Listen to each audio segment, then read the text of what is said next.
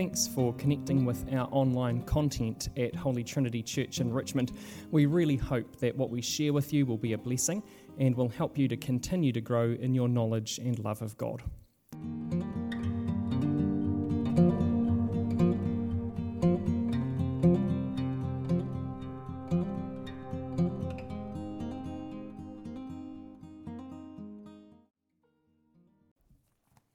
I wonder, with New Year's having just passed up, whether you have any New Year traditions at your place. There are different people I know who've got different traditions. I've got some folks that always go to the same place in New Zealand to bring in the new year. They go to that same location every single year. I've got other friends who have an open house for New Year's every New Year's Eve, almost without fail. I'm not huge on New Year's traditions myself. I don't stay up to see the new year in. I'm likely to be tucked up in bed by 10 o'clock. It's just not going to happen. There is one tradition, though, that I do hold to as a minister of the gospel, as a preacher of God's word. And that is that I start the new year in the Psalms every year. That is my New Year tradition. So you're having to suffer through my New Year tradition as we take this break of summer Psalms. I think there's some good practical reasons for that as a preacher. They tend to be a bit lighter, which is nice for this time of year where we've got people coming and going, some folks away, life is busy. They're also good because they stand alone. So when I want to go away on holidays, I can get a visiting preacher in who can do one standalone psalm, and they've probably got one or two up their sleeves, so that makes it a bit easier for me to get away on holiday. But they're also helpful in being standalone for visitors. If you've just turned up for one Sunday, you're not lost in the middle of a series. You can take that one psalm at safe value. So I think there's a few good practical reasons for preaching them, but more importantly, there are some good reasons for us to look at the Psalms as we face a new year. New years are full of unknowns, aren't they? I think I talked about that last week. We don't know what this year is going to hold for us. The Psalms are helpful for us because they help us to hear the heart cries of God's people who are in difficult times, who are going through trials and trouble, and so they remind us of his faithfulness in the deep, dark moments. That's a great way to set up for the year ahead. They also remind us where to place our praise in the great moments of joy that will come in the year ahead. I'm sure there will be celebrations and rejoicing in our lives as well as challenges. Knowing that any new year will begin or bring for us both joy and heartache, the Psalms are a great place for us to start the year. They're an encouragement for us to fix our eyes on Jesus in the triumphs and to remember all that he's done and is doing for us. And they also are a great place to look at our challenges and trials. They prevent despair in darkness and pride in victory. So that is some of the reasoning behind my New Year tradition of starting in the Psalms. This morning we open Psalm 19, and we're going to see revealed for us God's goodness. Firstly, generally, as we look at the heavens or the skies in verses 1 to 6, and then we see God's goodness revealed more specifically as we look at his word in verses 7 to 14. This psalm picks on two key themes that travel right through the scriptures, and it brings them together. It's thought that maybe it was two separate pieces of writing to start with, but here they are jammed together as one psalm for us. God's goodness is shown to us generally in what he has made, and specifically in his life-giving word.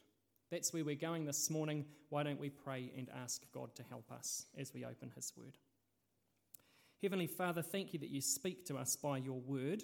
Thank you that the Psalms are such a great place for us to find refuge when life is tough and to rejoice when life is good. Lord, no matter what comes our way this year, we pray that you would draw us to the Psalms.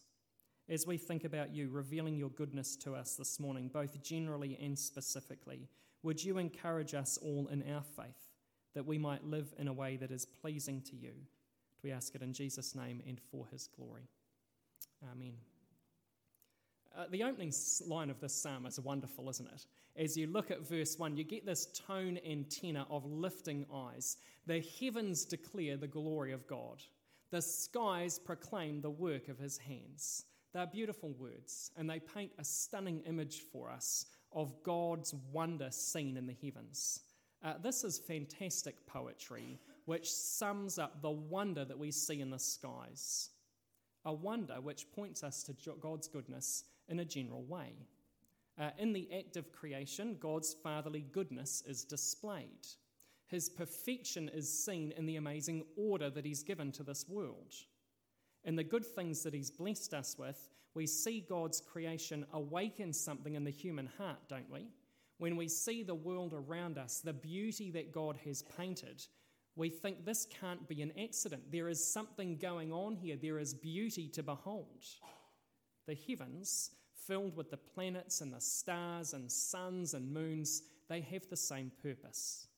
The psalmist here in these words brings us to a wonderful truth which has its foundations in God's act of creation. All that God has made, all that he has ordered, all that he has given life and beauty to, the sun and the stars, the moon, the things that God has hung in the sky, by day and night are telling us a story. Instagram feed are full of photos of sunsets and sunrises. There are stunning images like this, which is a local image of our own beautiful backyard. Don't you love it when you see a stunning sunrise? You are awakened to what God is doing. We see this handiwork, these beautiful colours, which are never good on a photograph as they were when you saw them with your eyes, are they? The colours are not as vivid and clear and touching. But we see this and we see a fine artist who is at work. We see someone who is a skilled craft worker. We've got people like that in our church community. People who paint, people who embroider or knit or crochet. They take something and they make something wonderful from it. We've got people who turn wood and create pieces of art. The beautiful things they create, they reflect the skill and the work of their hands, don't they? The artist may not be there explaining to you what they've painted, but you can see their skill. They may not be standing there explaining to you what the painting's about, but they draw your eye to the details which tell a story. It's the same in tapestry, it's the same in embroidery. There is a story being told. Well, the psalmist tells us the heavens have no speech, but they constantly speak of God's glory and goodness. They show us the work of his hands. And when we think about the work of God's hands, it's no surprise that the psalmist specifically focuses on the sun in verses 5 and 6. It's the most prominent feature of the sky, isn't it? Except at the moment, we've been having a lot of grey skies and a lot of rain. But when the sun is out, we feel its effects. When you think about our lives, we rely on it in a way that makes the sun superior to the moon and the stars. We need it for growth. We need it for warmth. It's interesting, in our own stories in Aotearoa, we have a story about Maui and his brothers, and they attack the sun and they slow it down. In that story, it's an attempt to describe what the psalmist puts words to. The sun has got a predictable course, doesn't it? We know that it's going up in the morning and it's coming down again in the evening. You can count on it. Even that pattern, the psalmist tells us, points to God's goodness. There is a predictability in the way he has ordered things. Chaos doesn't reign in our world. Now, from our viewpoint, chaos does exist. Things can very often feel like they're out of control. But the psalmist reminds us that nothing is outside of God's control. Nothing is outside of his order. Even the great sun is under his control. There's a picture here of the sun, stunning in its appearance like a beaming bridegroom, dressed up for this once-in-a-lifetime moment of being married in all of its finery. It points us to God's goodness. The sun, in all its strength, kind of like a victorious, muscled, rippling athlete, runs a race on a track. It is controlled. It follows a course in the sky set for it by God. In these two pictures, all of this beauty and majesty and predictability points to God's hand in creation. It shows us his goodness in a general way. Anyone on the face of the earth can look and express awe and wonder at the cosmos, whether it's a thick night sky or the sun beaming. In Romans 1, Paul goes even further to say that if you can see God's good creation, you're without excuse. You must conclude that there is a creator. But this general revelation of God's goodness can lead to worship of the creation instead of the creator, can't it? Like the psalmist, we live in a world still where deity has been ascribed to the sun, the moon, and the stars. People still consult them. It blows me away that people who think the good news of Jesus and what we're doing here is a waste of time would go and put crystals in front of the moon to recharge them and then wave them on their bodies to get the power from the moon. That is a form of worship.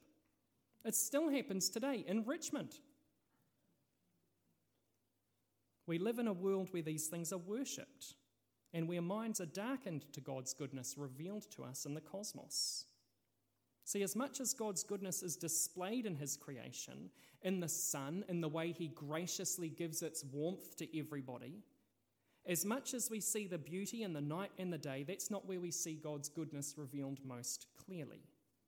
We see it in specific revelation, in God's very word to us. For the psalmist, he's talking about the Torah, sometimes called the law. But for us living here and now, we have the whole of Scripture that we can consult to see God's specific revelation. The proclamation of the heavens is imperfect, but God's law is perfect. It is whole, we are told. It doesn't just give an impression of God's goodness, it explicitly demonstrates it in revealing God's will for us and how we can live in his will. The Scriptures are a foundation for a life lived God's way. The Torah is described here as whole, and that is the basis for all of the other characteristics that the psalmist describes. Did you pick them up as we read through this morning? God's word is trustworthy, verse 7. It has rightness and radiance, verse 8.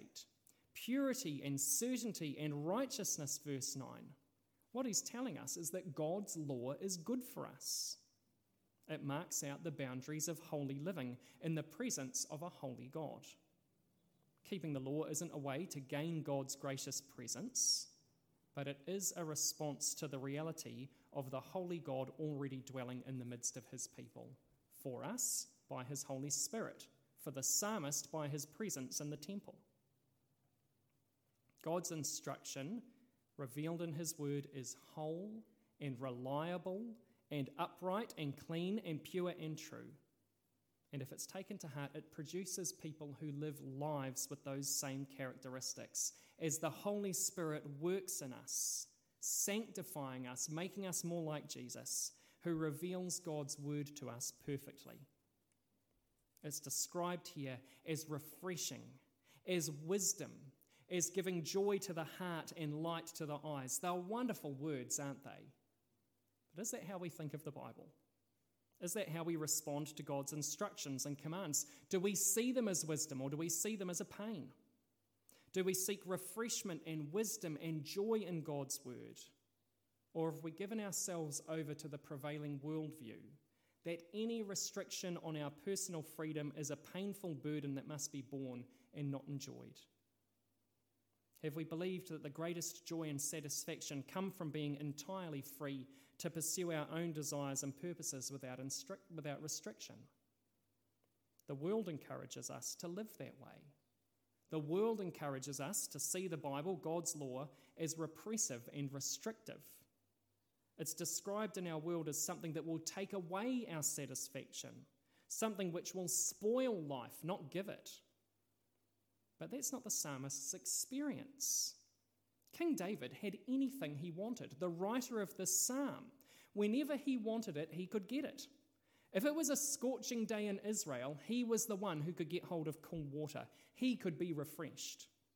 If he was confused about decisions and what he should do next, he had sages and advisors on hand who could give him wisdom. If he wanted to buy something, he had wealth beyond reckoning. If he wanted sweet and good things to eat, he had an abundance from all over the world. And yet he describes God's word, the law, as refreshing the soul, as wisdom for the simple, as sweeter than honey and more precious than gold. And friends, we can go even further than the psalmist in these descriptions. We don't just have the law. We have the whole of the Scriptures where God has made his goodness known to us in the Lord Jesus. The Torah still has an important place. It has an important place in revealing sin, and as we see the impossibility of keeping the law perfectly, it blesses us. It blesses us by driving us to rely wholly on the gracious mercy of God through faith in Jesus Christ alone. There is nothing we can do to earn salvation in Jesus. We cannot keep the law. We are wholly deserving of God's wrath because of that. But the Torah reinforces that truth by pointing us to God's standard for his people and sets us up for an even greater hope in the Lord Jesus. When we know God's laws, first revealed to us in the Torah and fulfilled in the Lord Jesus, when we see the specific revelation of his word, Old and New Testament, then that should be changing how we live our lives. Look at verse 12. It holds up a mirror to us as we ask the question, who can discern their own errors? I don't know about you, but I'm not so flash at seeing my own errors. I'm pretty good at justifying going my own way instead of going God's way. Oftentimes, I respond more like Zane than I do like Jesus. But when I read, "You shall have no other gods before me," and love the Lord your God with all your heart, your mind, your soul, and your strength, that forces me to wrestle with my priorities. That forces me to think about how it is God would have me live my life. It forces me to wrestle with God's instruction and my responses to it. Just wonder, how often do we just keep plodding on into attitudes and actions that take us further away from God, not closer to him? The law and the whole of the scripture, though, when we are on that path, plodding away from God with our heads down, stuck on our own agenda, are a warning sign. They point us back in the right direction and they warn us of the danger that we're walking towards. They help us take stock of where we are really at with God. They remind us of repentance, that we need to turn around and head in his direction with the thoughts and heart attitudes which are pleasing to him. Not many of Jesus' people, I hope, look at a wonderful sunset or a wonderful sunrise or that night sky thick with stars and not feel moved to glorify God. If we know him, then we not only acknowledge the beauty of what we see in those things, but his glory and his splendor. We are filled with awe and wonder at the work of God's hands in the heavens, aren't we? I wonder if we've got the same response to the awe and wonder of work of God in his word. What's our attitude towards it?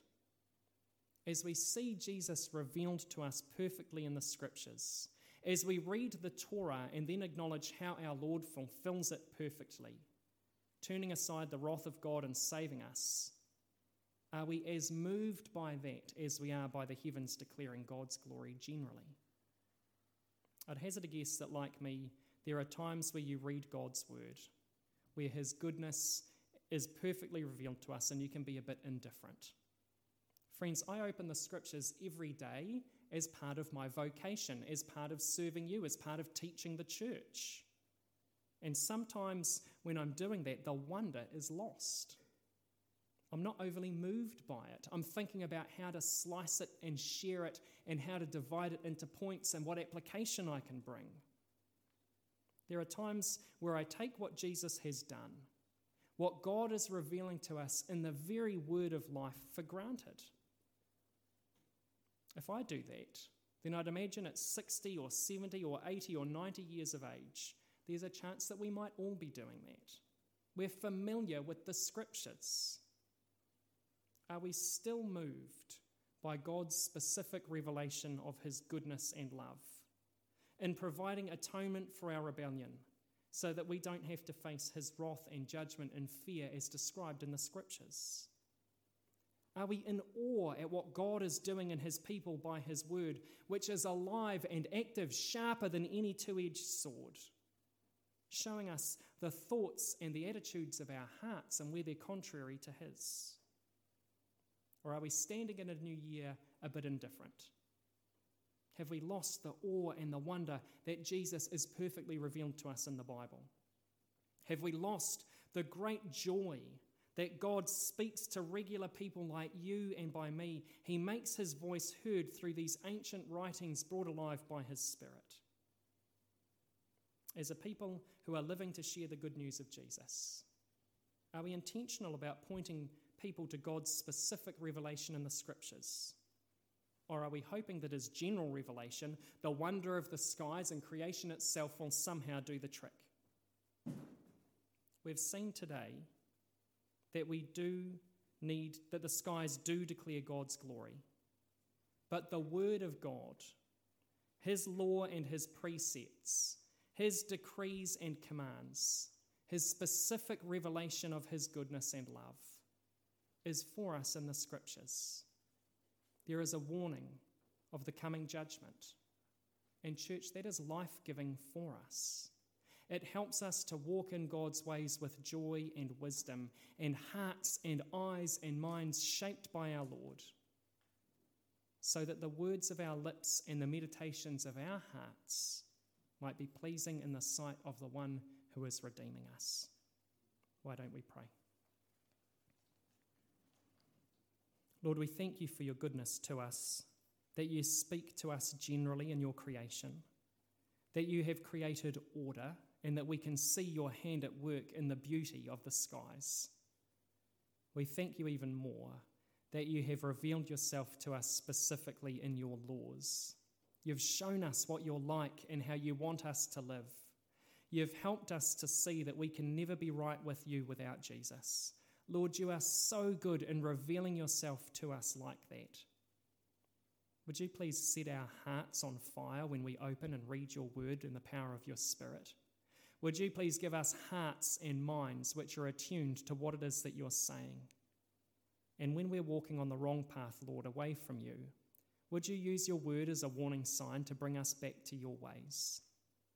Lord, most of all, we pray that you would fill us with wonder at your goodness as we think about how you've revealed yourself to us as our loving God who redeems us and makes us more like you every day.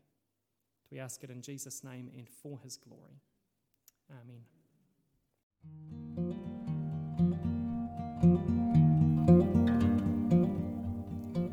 If you'd like to connect with more of our online content at Holy Trinity in Richmond, you can do that by going to our YouTube page simply by searching for Richmond Anglican Aotearoa. You can also touch base with us online at our website or on Facebook by searching with those same words. Friends, we're so thankful that you've joined us online and that you're enjoying our content. We really do hope and pray that God is blessing you through it. If you've got any feedback, you can touch base with me, Zane at richmondparish.nz. Thanks so much for listening.